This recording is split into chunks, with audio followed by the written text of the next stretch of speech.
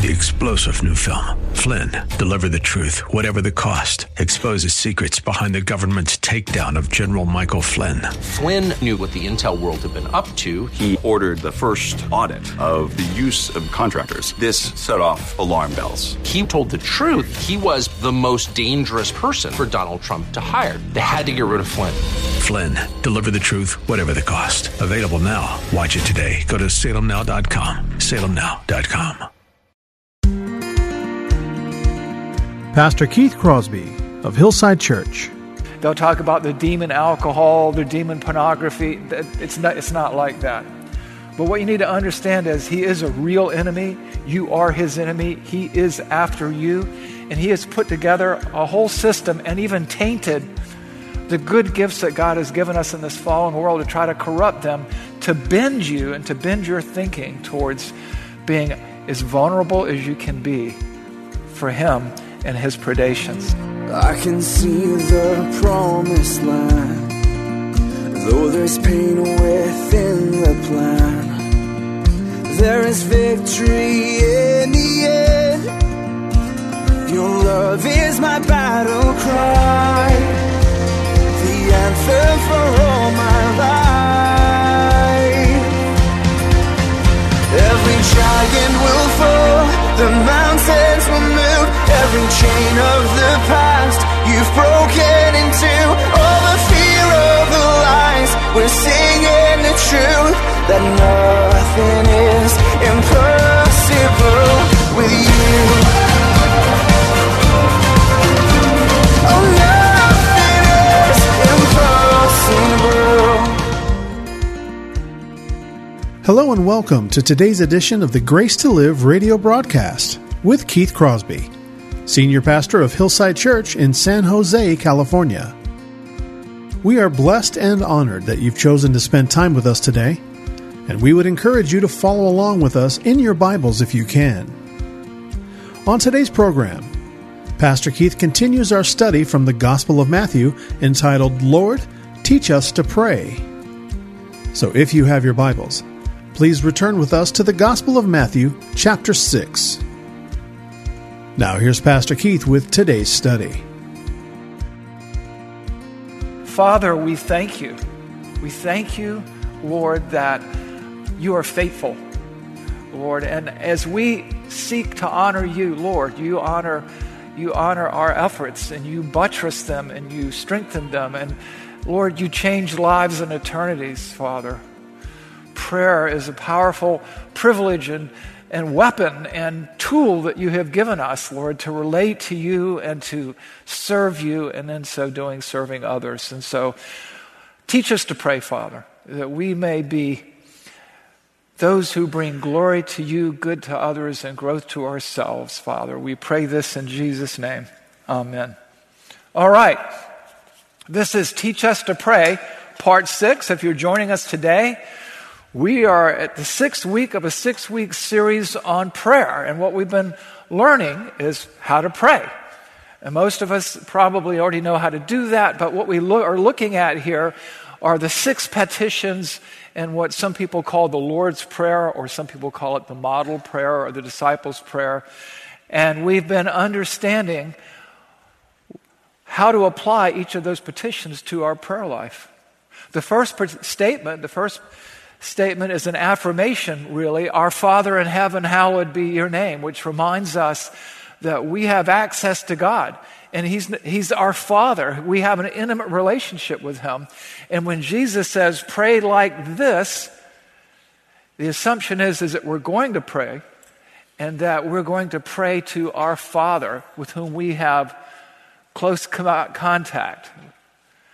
And then the following petitions are instructive. They remind us that when it says, hallowed be your name, your kingdom come, your will be done on earth as it is in heaven, that we are affirming that His will is our priority. And what we have through all of this is Christ giving us a prescription for talking to the Father. Sometimes there are esteemed or important individuals. Sometimes they're intimidating. We don't know what to say or how to go about approaching them. And God himself through Christ is telling us how and showing us the way. It's a heartfelt prayer. It's a prayer of intimacy. It's a prayer of relationship.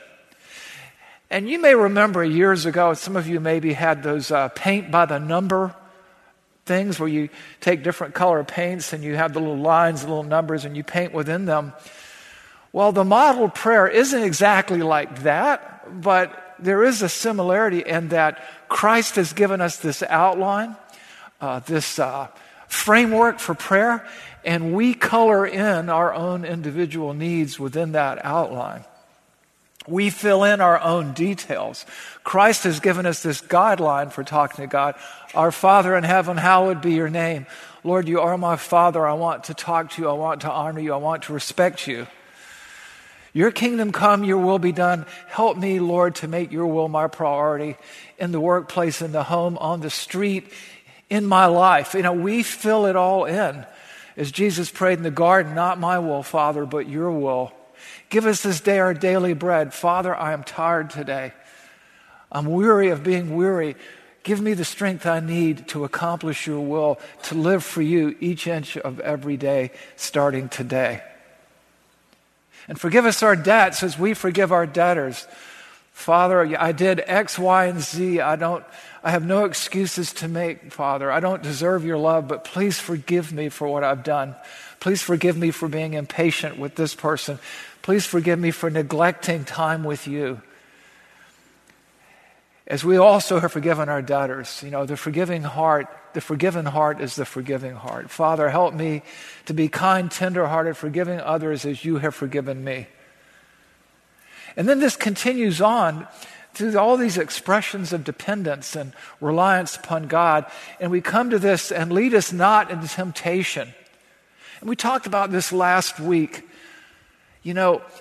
God leads us in the paths of righteousness for his name's sake, as we know from the 23rd Psalm. But sometimes, as we've discussed, those paths of righteousness go through difficult times of trial and testing. Sometimes they lead through a deep, dark valley. And often, we take the opportunity to grow and turn it into an opportunity for sin. And so when we say, lead us not into temptation, what we're really talking about, as we explained last week, is, Father, protect us from ourselves. Protect me from me. Protect me from my own inclinations to do things my way and not your way. And then you come to the last half of that, which is, and deliver us from evil. Some translations, the NIV actually says, deliver us from the evil one. And what we're doing here is acknowledging our need for protection from ourselves. The two enemies that we have are us and Satan sometimes. Because we tend to sometimes take our eyes off of God and give in to the wrong things. It's a choice we make. And at times, too, we are attacked by the devil. Now, admittedly, there are those who blame the devil for everything in their lives. They talk about the demon of lying, or the demon of alcohol, or the demon of this, or the demon of that. These are choices we make. The devil and his demons can't make us do anything as believers that we wouldn't do in and of our own free will. But what Satan is, and why we do pray for protection from him, is that he is a master of circumstance. He's smarter than we are. He's stronger than we are. He's wiser, wiser than we are.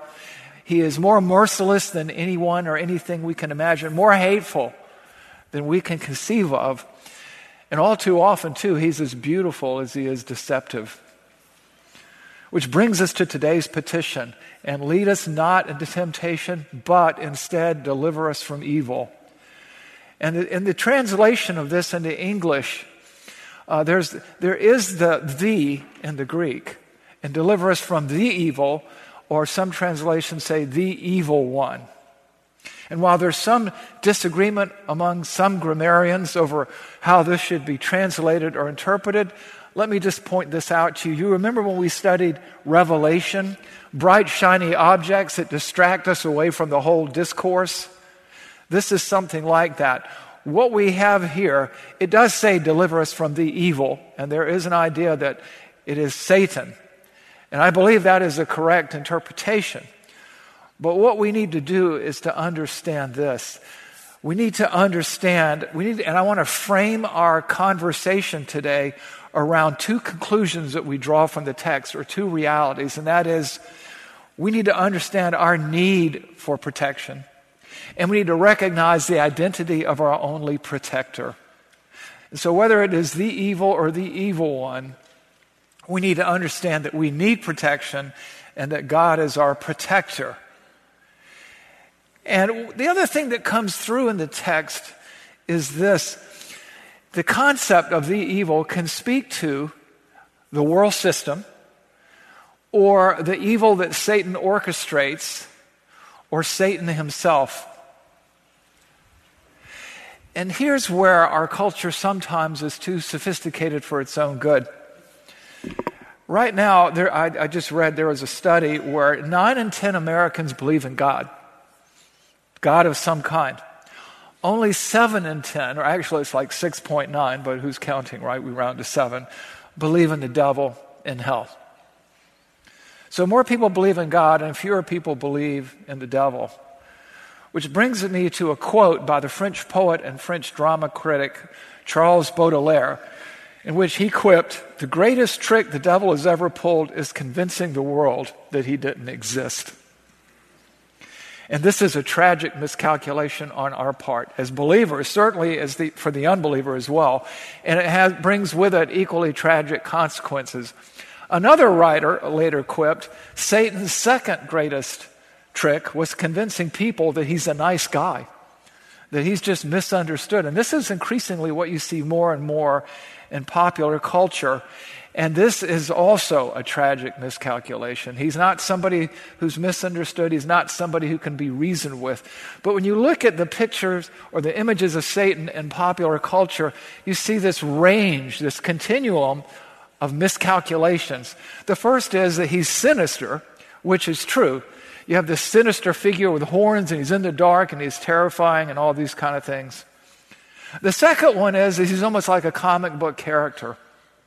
He's got a little red jumpsuit on, or tights, and a little pitchfork, and cloven hooves, and horns, and all this stuff. And, that's not it either.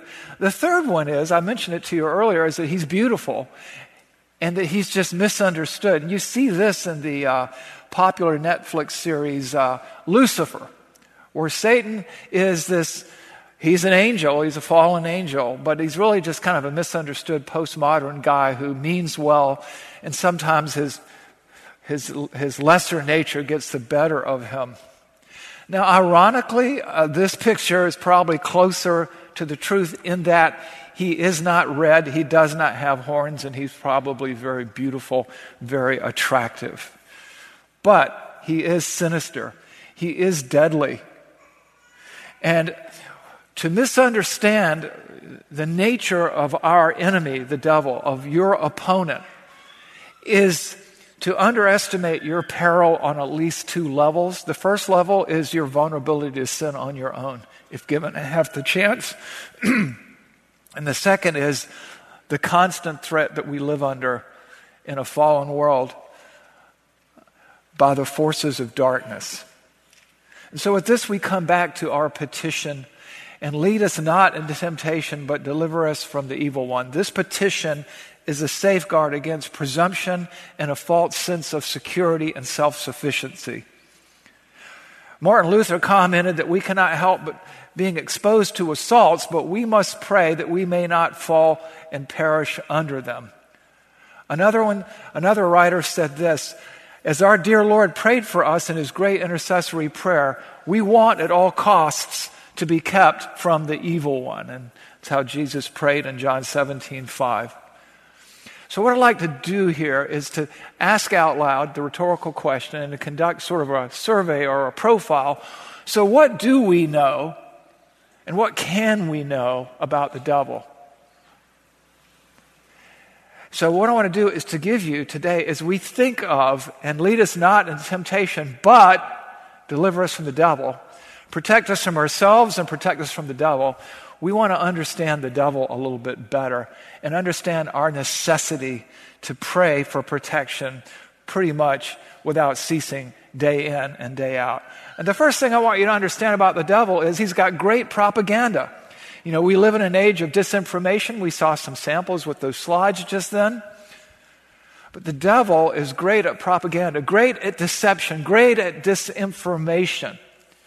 And we get a hint of that in 2 Corinthians 11, 14, and 15. And no wonder, Paul writes, for even Satan disguises himself as an angel of light. And so it is no surprise if his servants also disguise themselves as servants of righteousness. Satan is a master of disguise. He's a master of camouflage. Jesus warned about this in Matthew 24:24 in the Olivet Discourse. He writes, "For false Christs and false prophets will arise and provide great signs and wonders, so as to lead, if possible, even the elect." So Satan is real. He's cagey. He's deceitful. He's better than competent. He is skilled at deception, skilled at camouflage, skilled at disguising himself. And add to that is he is a predator. He is ferocious. He is like an animal looking to feed on God's sheep. I mean, the rest of the world he has under his control. But he wants you. And we read about this in 1 Peter 5, 8 and 9. It says, "Be sober-minded, be clear-headed, be sane, be watchful, be mindful, be on guard." Why? Your adversary, the devil, prowls around like a roaring lion, seeking someone to devour. Resist him, firm in your faith, knowing that the same kinds of suffering are being experienced by your brotherhood throughout the world. Satan wants to devour Christians. And whether you struggle directly with Satan or one of his demons or some part of the world system that he created, we need to understand that we are at war. Now, there's not a devil behind every bush. And, today people like to blame that the devil made me do it. And they'll talk about the demon alcohol, the demon pornography. It's not like that. But what you need to understand is he is a real enemy. You are his enemy. He is after you. And he has put together a whole system and even tainted the good gifts that God has given us in this fallen world to try to corrupt them, to bend you and to bend your thinking towards being as vulnerable as you can be for him and his predations. We look at Ephesians 6, 11 and 12, the great spiritual warfare passage. And it says here, "Put on the whole armor of God that you may be able to stand against the schemes of the devil." And the word schemes there means strategies. And then it goes on to say, "For we do not wrestle against flesh and blood, but against rulers, against authorities, against the cosmic powers over this present darkness, against the spiritual forces of evil in heavenly places." And what it's talking about there too, as much as it is a direct attack, is a system that has been set into motion to deceive you, to divert you away from God's care and service. We wrestle against the devil and a system. And there is a system of thought and the schemes of the devil. I mean, think about the whole armor of God. You have the helmet of salvation. What does that guard? Your head. The breastplate of righteousness guards your heart. The head was considered the seat of the conscience, the heart, the seat of emotions. You have the shield of faith, which protects your whole body. And what you begin to recognize here is the battlefield just isn't the physical battlefield, it's the battlefield of ideas. It's the battlefield of your mind and heart. It's the way you think. In every institution, the authorities and the powers, from government to media to an educational system, wittingly or unwittingly, is in his service. He is, as the Bible tells us, the God of this world. And he is this lion looking for you to wander from the fold so he can pounce. 1 John 5:19 reminds us that the whole world lies under his power. And 2 Corinthians 4:4 tells us that the God of this world has blinded the minds of the unbelievers. See, he's got them. What he wants is you. And you can't outsmart him. Nobody's that smart. You can't overpower him because he's strong. He's crafty. He's cagey. He's deadly. He's vicious. He's murderous. Jesus, speaking to the Jewish leaders, comments on Satan's character as he challenges them and their sin. And in John 8:44, we read this: "You are of your father the devil, and your will is to do your father's desires." And listen to this characterization. "He was a murderer from the beginning." Cain murdered Abel, right? "And has nothing to do with the truth." What did he say to Eve? Has God really said? "Because there is no truth in him. When he lies, he speaks out of his own character, for he is a liar and the father of lies." That is who you're up against. There is no negotiation. There is no cutting a truce with him. He hates human beings. He hates Christ's followers. He's been a murderer from the beginning. And we have to be careful, on guard, not ignorant of his designs, but mindful. Because there is no one who is not vulnerable to him. From a man after God's own heart like David to the Apostle Peter, who swore he would never abandon Christ. We read in 1 Chronicles 21:11, "Then Satan stood against Israel and incited David to number Israel." He incited a man after God's own heart, David, to number Israel, which had to do with making Israel sort of his personal dictatorship, not relying on the tribal elders to govern their people.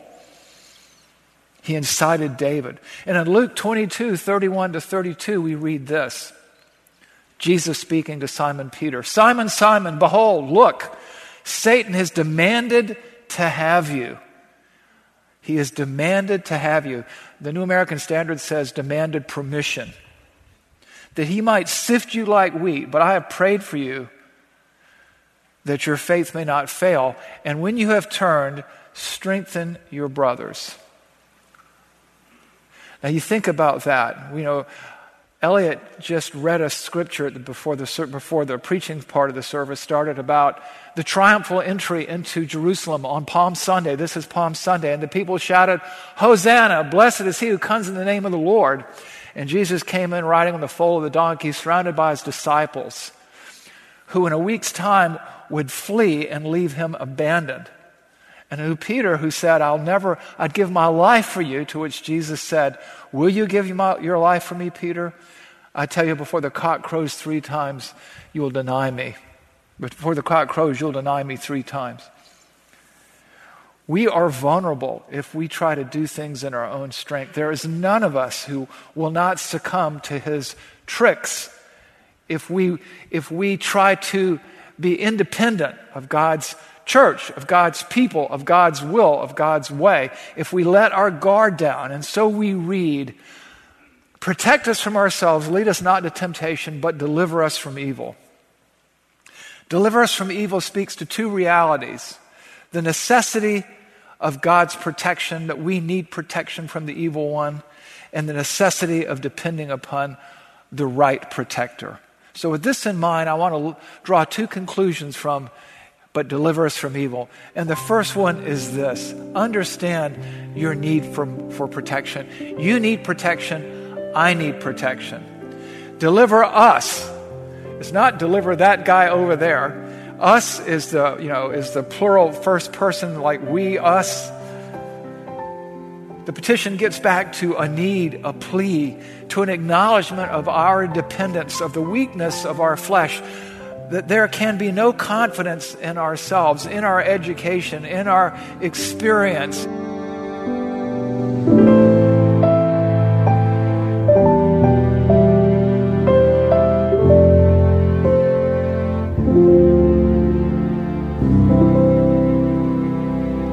Pastor Keith Crosby on today's edition of Grace to Live. We are so blessed that you've chosen to spend time with us today studying God's Word. And if you'd like more information on Pastor Keith or Hillside Church, here's how you can connect with us. Our mailing address is 545 Hillsdale Avenue in San Jose, California, 95136.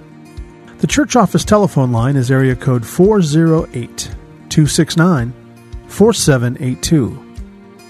And you can connect with us on our website, which is gracetoliveradio.org. There you can check out archived messages of past sermons and also listen to Pastor Keith's weekly blog. And please remember that the Grace to Live radio program is a listener-supported ministry outreach of Hillside Church if you'd like to partner with us financially.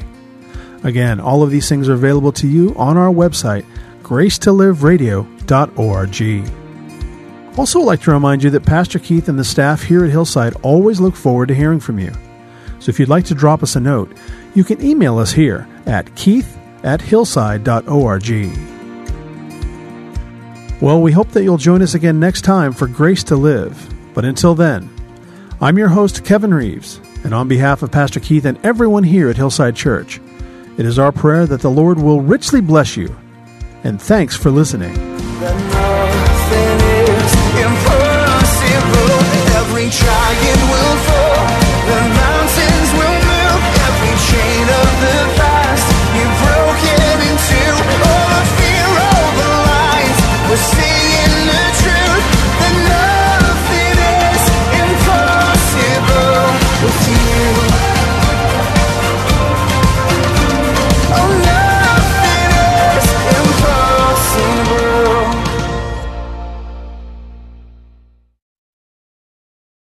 3-star General Michael J. Flynn, head of the Pentagon Intelligence Agency, knew all the government's dirty secrets. He was one of the most respected generals in the military. Flynn knew what the intel world had been up to. He understood its funding. He ordered the first audit of the use of contractors. This set off alarm bells.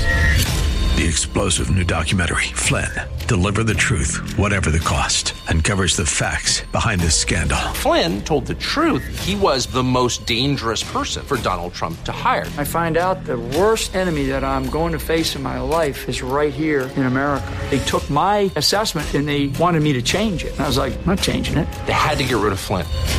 With in-depth interviews, archival footage, and never-before-seen personal records of the man behind the headlines. I just felt like I was drowning. Flynn, Deliver the Truth, Whatever the Cost. Available now. Watch it today. Go to salemnow.com. salemnow.com.